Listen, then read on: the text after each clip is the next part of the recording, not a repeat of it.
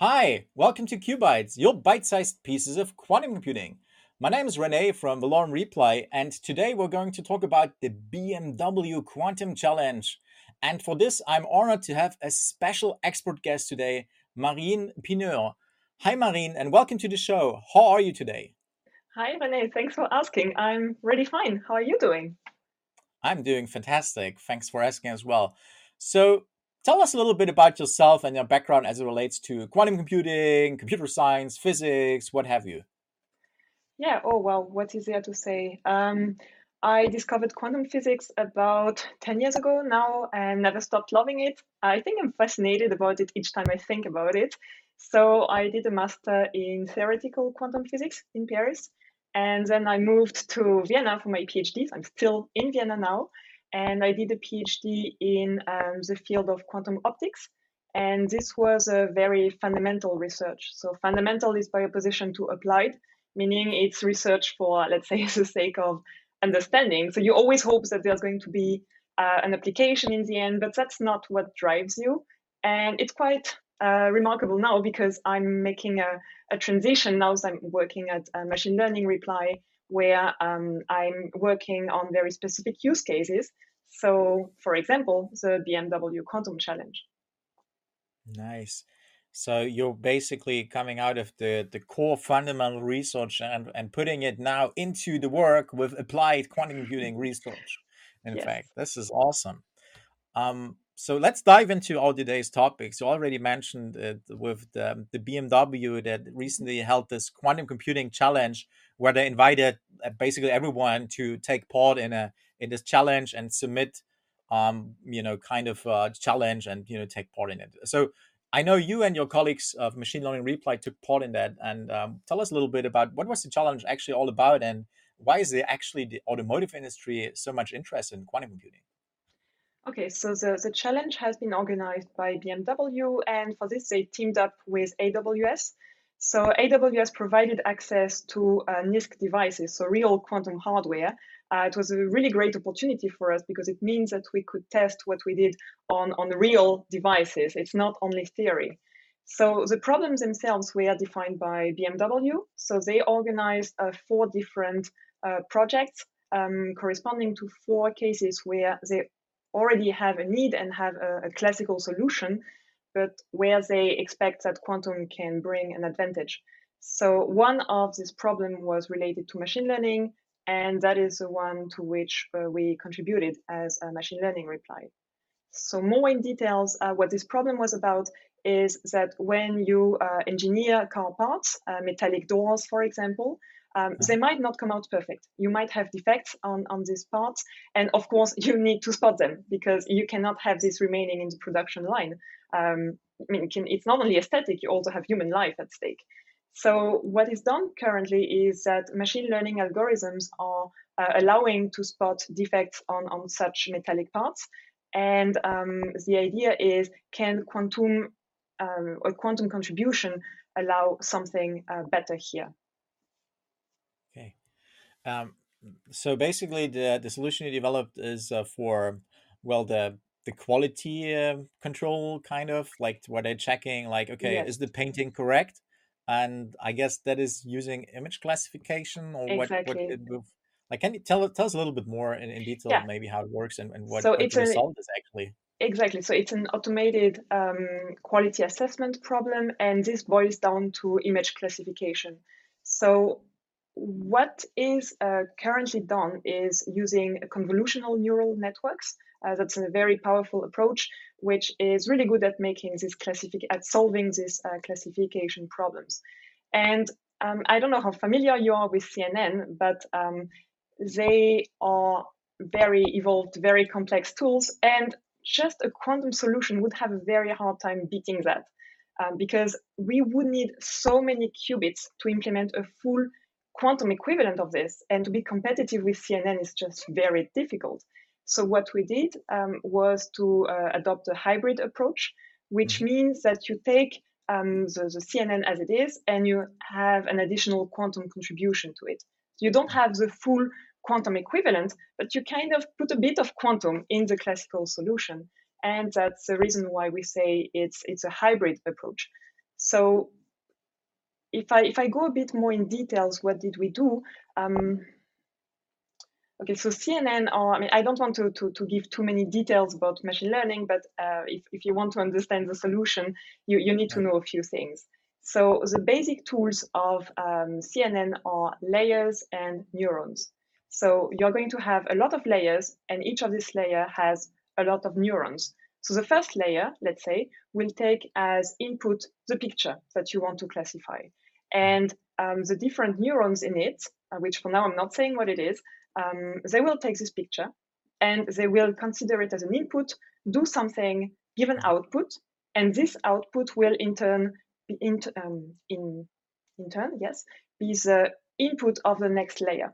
So you will have like that a lot of layers having those information going all along your network. And what's happening here is that the very first layers can recognize maybe a shadow on the picture, something very small. And slowly you are going to build up complexity. So you will afterwards, the layers afterwards will recognize maybe a small curve and then a full circle and then an eye and then a full human face. So you build up complexity as you go deeper and deeper in the network. And what we did for this challenge is that one of this last layer, the most specialized one, we replaced by a quantum layer. And what is a Ah. quantum layer here is that instead of neurons, you use qubits.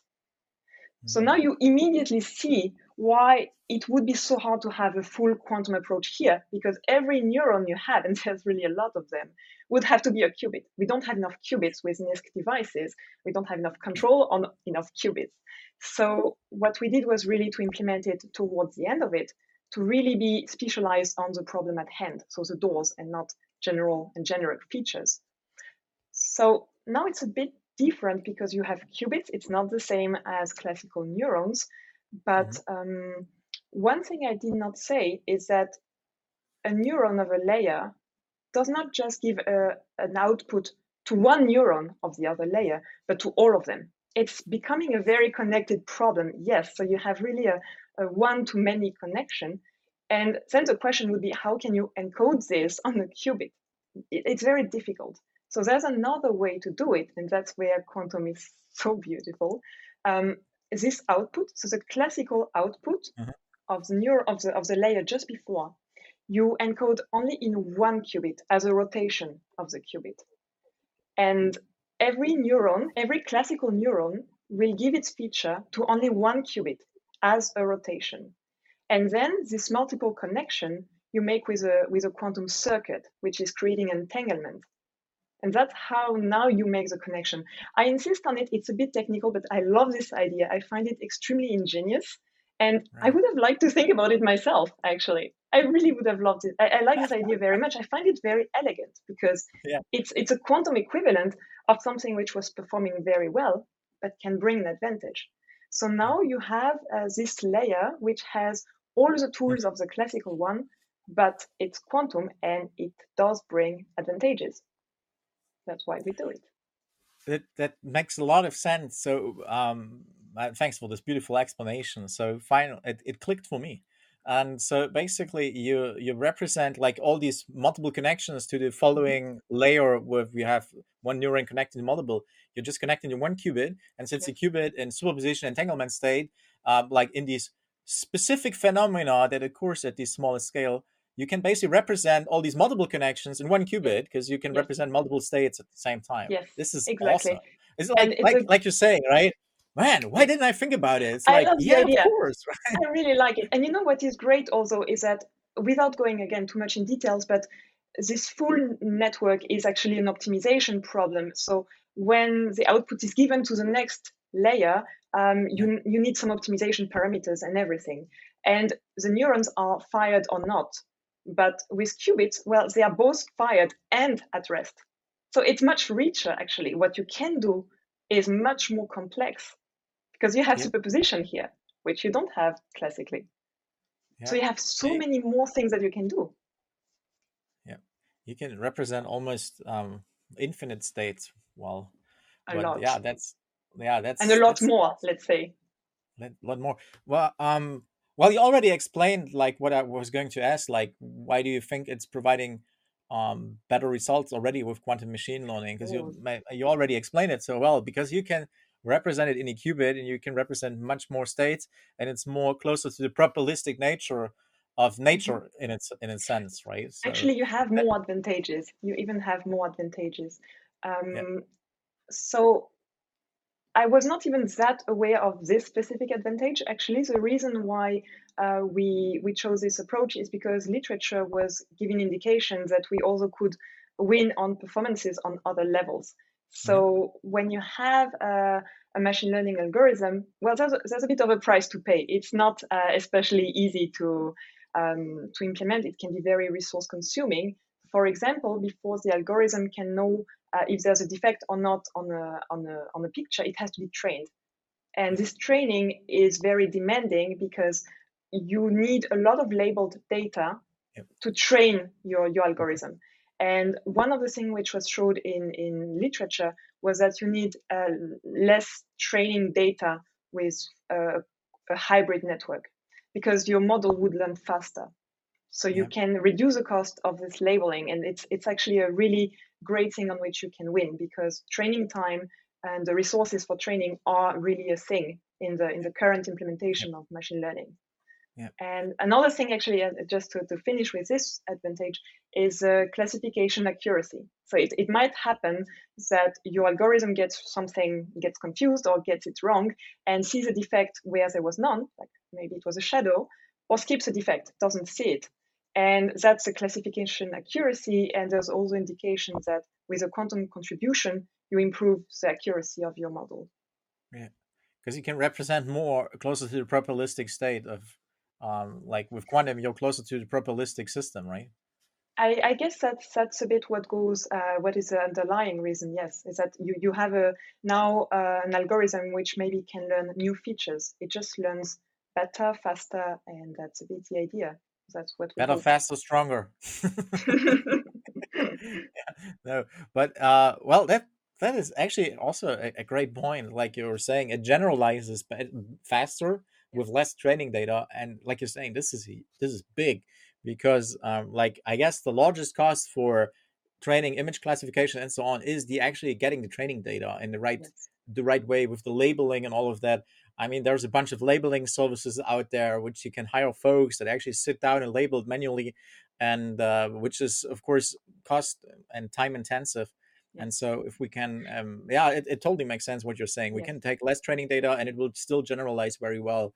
Well, that is amazing. Can you also, maybe last question, can you tell us a little bit about the result out of the challenge, or is it still yes. ongoing, or So what kind uh, of machine have you actually been using? Like how many qubits and so on were actually yes, used? that's very interesting questions.